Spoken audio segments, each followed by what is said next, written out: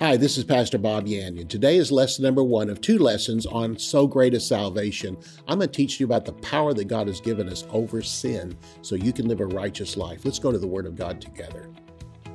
For more than 40 years, Bob Yandian has been an expositor of the Bible, making seemingly complicated doctrine easy to understand. Grab your Bible and something to take notes with and study the Word of God with Pastor Bob Yandian. Hello, this is Pastor Bob Yandian. Welcome again to Student of the Word.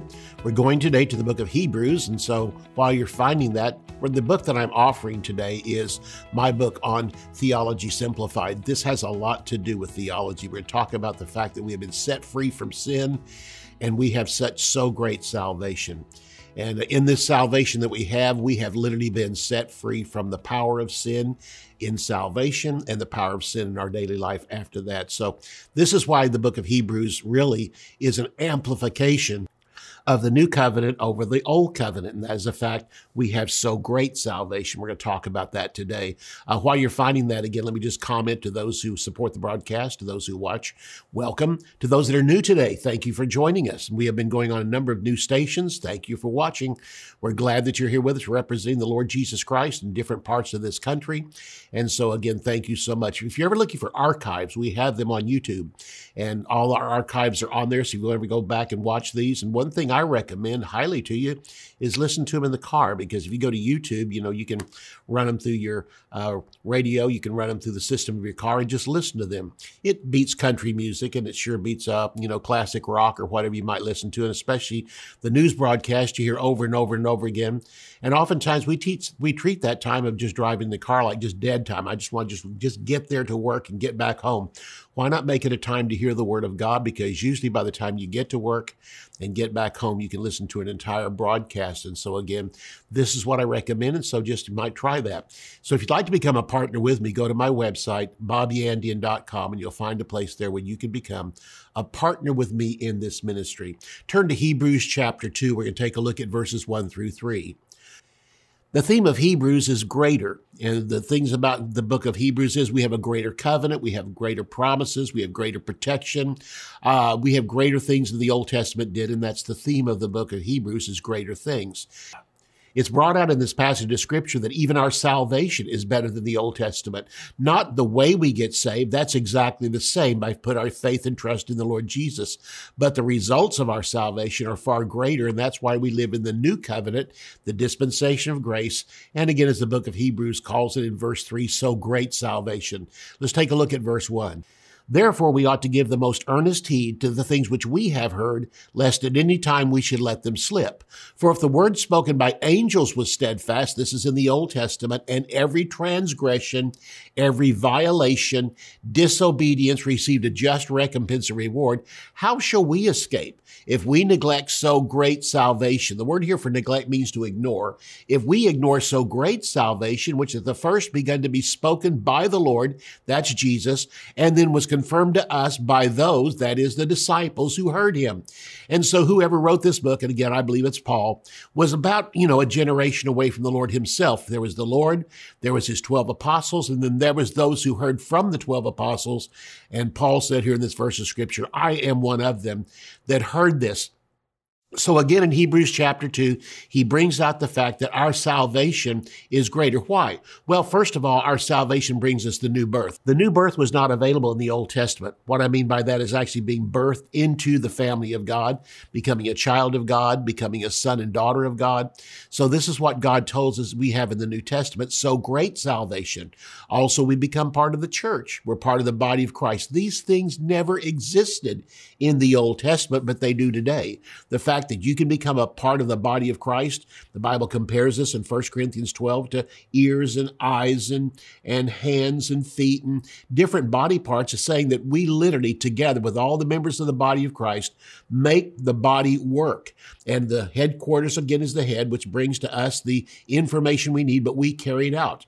And all of us working together. That's why unity in the body of Christ is such a major theme of the New Testament. But he brings out here that if in the Old Testament, when they committed a sin, that their transgressions and disobedience received a just recompense and reward, how shall we escape? The New Testament is not given to us so we can sin all we want to, just ignore the things of God's word and just live like the world. That's not what this is saying. What it says is, if they in the Old Testament received a just recompense and reward, how shall we escape if we neglect or ignore so great salvation? Our salvation is greater and the responsibility is greater.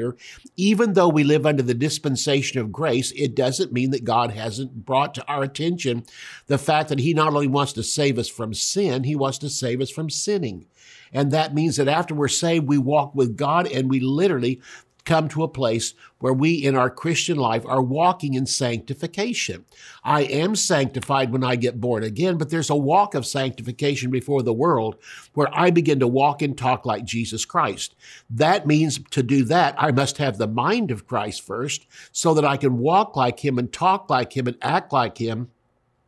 And the mind of Christ is the Word of God. When I become filled with the Word of God, dedicate myself after salvation to becoming a disciple of the Lord Jesus Christ and continuing in His Word in me changes the mind of Bob to the mind of Christ, to where I begin to walk like Jesus, talk like Jesus, less like Bob every single day.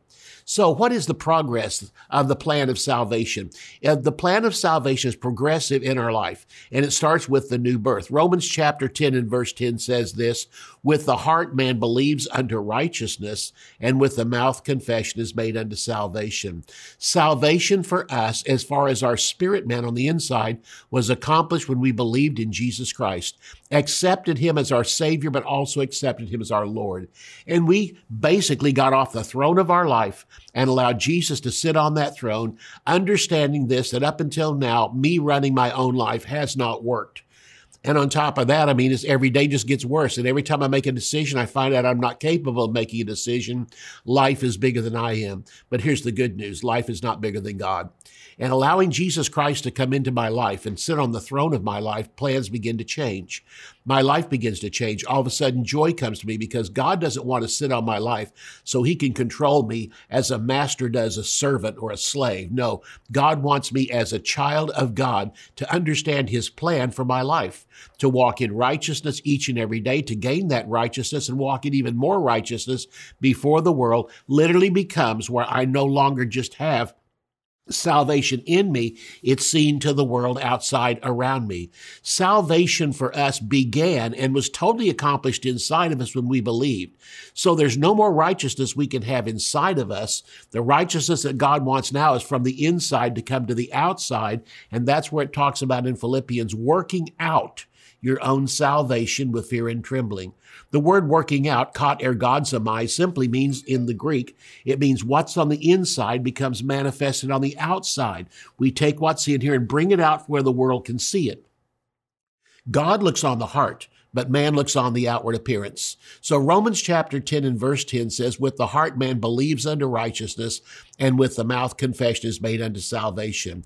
Notice it doesn't say, for with the heart man believes unto a progressive righteousness inside of us. No, this is telling us we have perfect righteousness, 100%. I can never become more righteous in my spirit than I am the moment I get born again.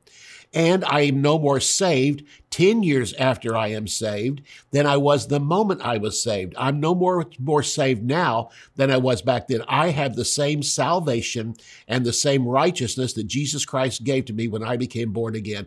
The object of the Christian life is to take that which is on the inside of me, which is perfect, and bring it to the outside with fear and trembling.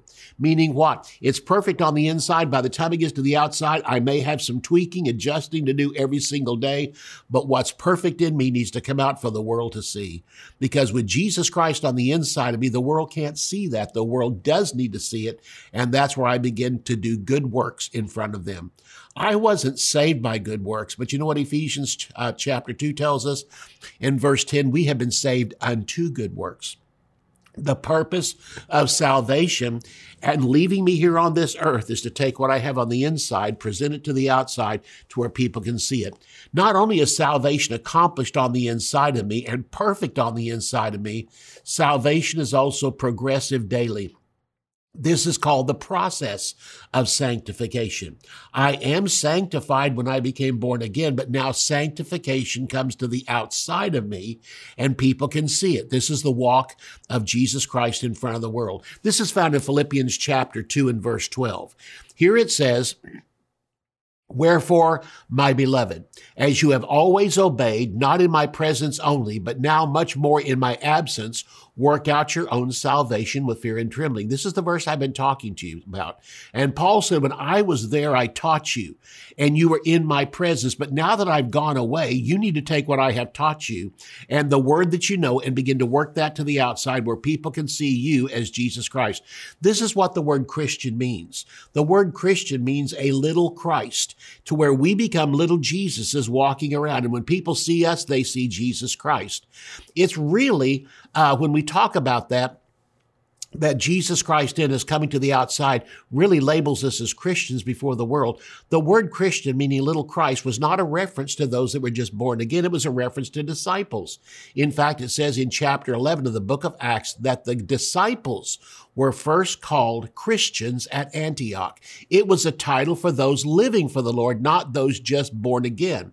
We use it today. Are you a Christian? Yes, because why? Well, I accepted Jesus as my Savior. The real biblical definition of it is it's your living Christ in front of the world, and this is what God's desire is. This is why he left us here. Did you know your walk before the world is really part of your witness? Because the Bible says we witness in word and we witness in deed. So the words that I present and I talk to people about Jesus, that's very important. But you know what also? It's important that my lifestyle match up to the words coming out of my mouth, because the world has often said it, I would rather see a testimony than hear one. We often talk about Jesus, but we don't live for him in front of the world. And that's what the world notices. Don't think that because you talk about Jesus that the world ignores you after that until you talk about him again. Once you talk about Jesus, they begin to watch you. When I had a job one time and lost my temper, I had been there for a matter of months, and I lost my temper one day, and one of the ladies that was working there said, "I've never seen you lose your temper. You always just seem to be so even-keeled." And what got me was, and it struck me was, I had literally, up until now, not even realized it, I had been portraying Jesus Christ in front of them. They had noticed my lifestyle was different, and on the day I lost my temper, that did not match up with who they thought I was. So it really caused me to go back and repent. They knew I was a Christian. I had talked about Jesus. They had seen it in my life, and one day they saw that. Well, they had to understand I'm still human, still have a long way to go, and I still have a long way to go with this particular lesson. So we'll come back right after the break and finish this part of the lesson on Free from Sin. Theology Simplified. This is a class I teach at Charis Bible College, and it's my favorite class. I think the students' favorite class is there. And I've been waiting to put this into a book. It's 8 different theological terms that sound difficult, but actually are very simple. I just simply think the Bible sometimes is filled with complicated sounding words, but you break it down, it becomes very simple. This book is called Theology Simplified. Let me tell you what all it covers. It covers predestination, it covers reconciliation and sanctification, it covers glorification, justification, redemption, propitiation, and election are all covered in this book. And again, big words with simple meanings. I bring it down to you. When I used to pastor at the church, I would even I'd say, housewives, you that are listening out there today in the congregation, this is designed for you too. The Word of God is not difficult. Go to my website, bobyandian.com. You'll find how you can have a copy for yourself. Blessings upon blessings to you. Bob Yandian Ministries is training up a new generation in the Word of God. Because of your generosity and faithfulness, this teaching ministry is able to change countless lives. You will never know until you get to heaven how many people received Jesus, were filled with the Holy Spirit, healed, or found God's will for their life through your support and prayers. If you would like to become a partner with Bob Yandian, visit our website at bobyandian.com and click on Partnership. Hi, this is Pastor Bob Yandian. Pastors, ministers, I know many of you would like to have some evening classes. Maybe you don't have enough in the congregation to really have fellowships, home groups, things like that. But this is the most important. This is supplemental to the Word of God. I have a curriculum series, 10 30-minute lessons on video, as well as my book on end times that goes along with it, teaching on the subject of probably one that pastors fear the most is end times. Don't understand it. With all the different viewpoints today, I come back to the basics of what the Word of God says. There is a rapture of the church coming, and 7 years later after that, Jesus is coming back to establish his millennial kingdom on this earth. And so much is taught in the Word of God about the simplicity of what God is saying. Once you understand it, then it seems like confusion is gone. If you'd like to do this, you might have a time where you do it over a 2-week period, 5 nights a week, or spread it out into 10 weeks, whatever you would like to do. I know it'll be a great blessing to you. And on top of that, your congregation will come out smarter on the other end, and you'll look good because you brought it into the church. See about having this series just for yourself. We have been looking into the fact that we have so great a salvation, and we're also looking to the fact that we are free from sin.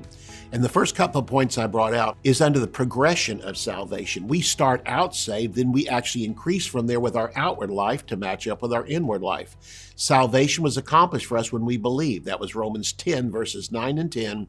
With the heart man believes unto righteousness, and with the mouth confession is made unto salvation. I think of the Philippian jailer when Paul and Silas were in prison, who ran into the place because an earthquake had shaken the jail, and the doors had just swung wide open, but everybody stayed in their cell. And this man came in, the Philippian jailer that worked literally for the Roman government, came running in and fell down on his knees in front of them and said, "What must I do to be saved?" Well, he wasn't referring to salvation before God. He was referring to, how can I spare my life? Because with what's going on here, they can kill me for this. And Paul said, believe on the Lord Jesus Christ and you shall be saved. Notice this, believe on Jesus Christ as your Lord. Trust him and allow him to take over your life, and you will be saved. This is the simplicity of salvation.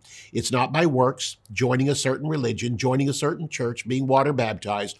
All these things are important after salvation, but for salvation itself, it is no different than the thief that hung on the cross and said to Jesus, remember me when you come into your kingdom.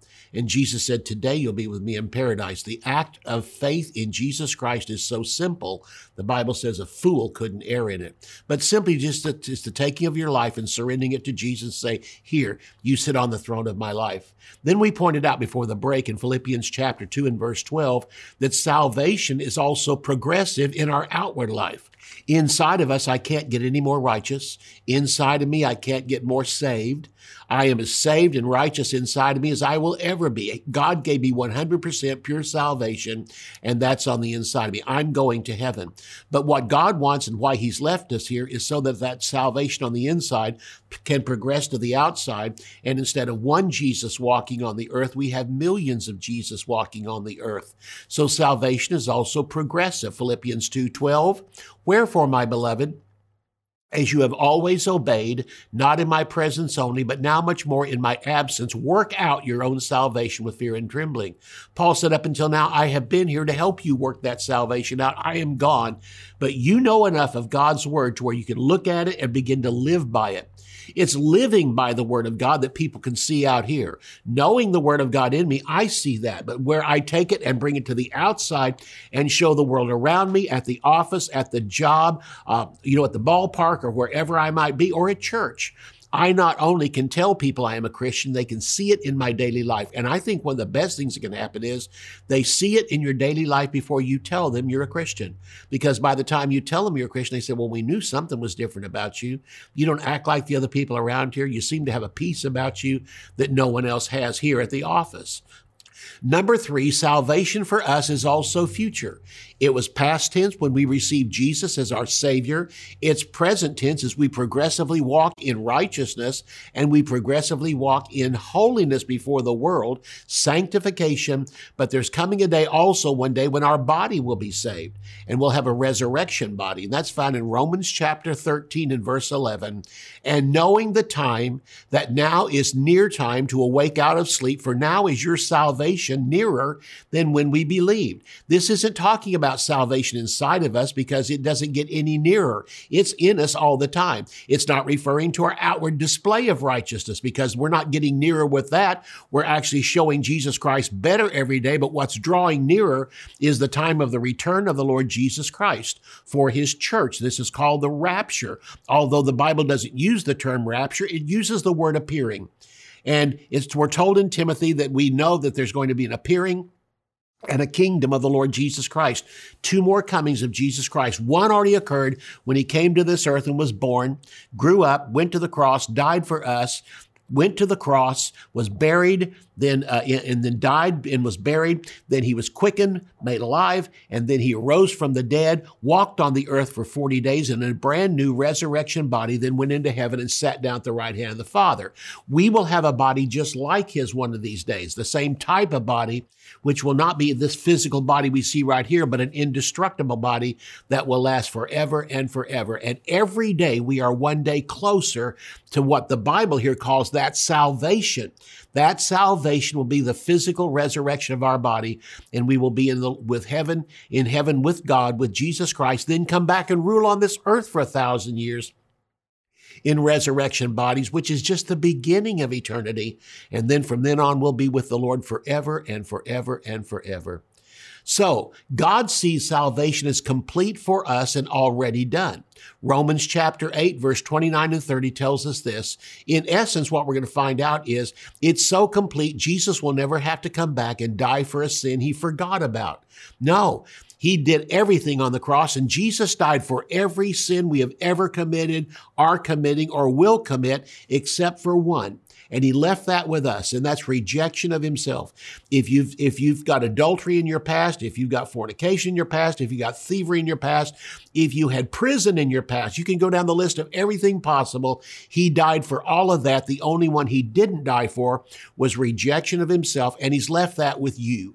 Romans chapter 8, verse 29 and 30 says, "For whom he did foreknow, he also did predestinate to be conformed to the image of his Son, that he might be the firstborn among many brethren. Moreover, whom he did predestinate, them he also called, and whom he called, them he also justified, and whom he justified, them he also glorified." We've covered these points. We talked about the fact that we were justified, made righteous with God the moment we accepted Jesus as Lord and our Lord and Savior. He also called us, but also not only has he called us and justified us, he's also glorified us, and that hasn't happened yet. In every case, each one of these words is past tense. Whom he did predestinate, he called. I had a calling on me, and it was actually infused into me when I was formed in my mother's womb. Paul talked about this in the book of Galatians. But then he goes on to say, and when he called me, he also, after that, justified me. That's when I accepted him as Lord and Savior. And the one that he justified, he goes on to say, he's also glorified. I was justified the moment I got born again. I was called in my mother's womb, knowing that I would accept Jesus one day. My calling came to pass, and then later on, I was justified, and justified means I was saved, redeemed, my sins forgiven. But God also sees me as a past, already done deal, glorified. In other words, before the foundation of the world, God drew this entire plan up. God had a calling for me. He called me justified, and he also called me glorified. I have fulfilled two of those. And by his plan for my life, I was called in my mother's womb. I was justified when I became born again. My sins were forgiven, and God sees me as righteous in his sight. But it also says he glorified me, and I haven't been glorified yet. But God sees it as a done deal. Do you understand what I'm saying? Salvation is complete, every part of it, as far as God is concerned. If God can see me right now in heaven, 1,000,000 years from now, and as far as God was concerned, he saw that not only today, he saw it before the foundation of the world. He saw Bob in heaven 1,000,000 years from now around the throne of God in a glorified, resurrected body. If God can see that, why does he tell me now?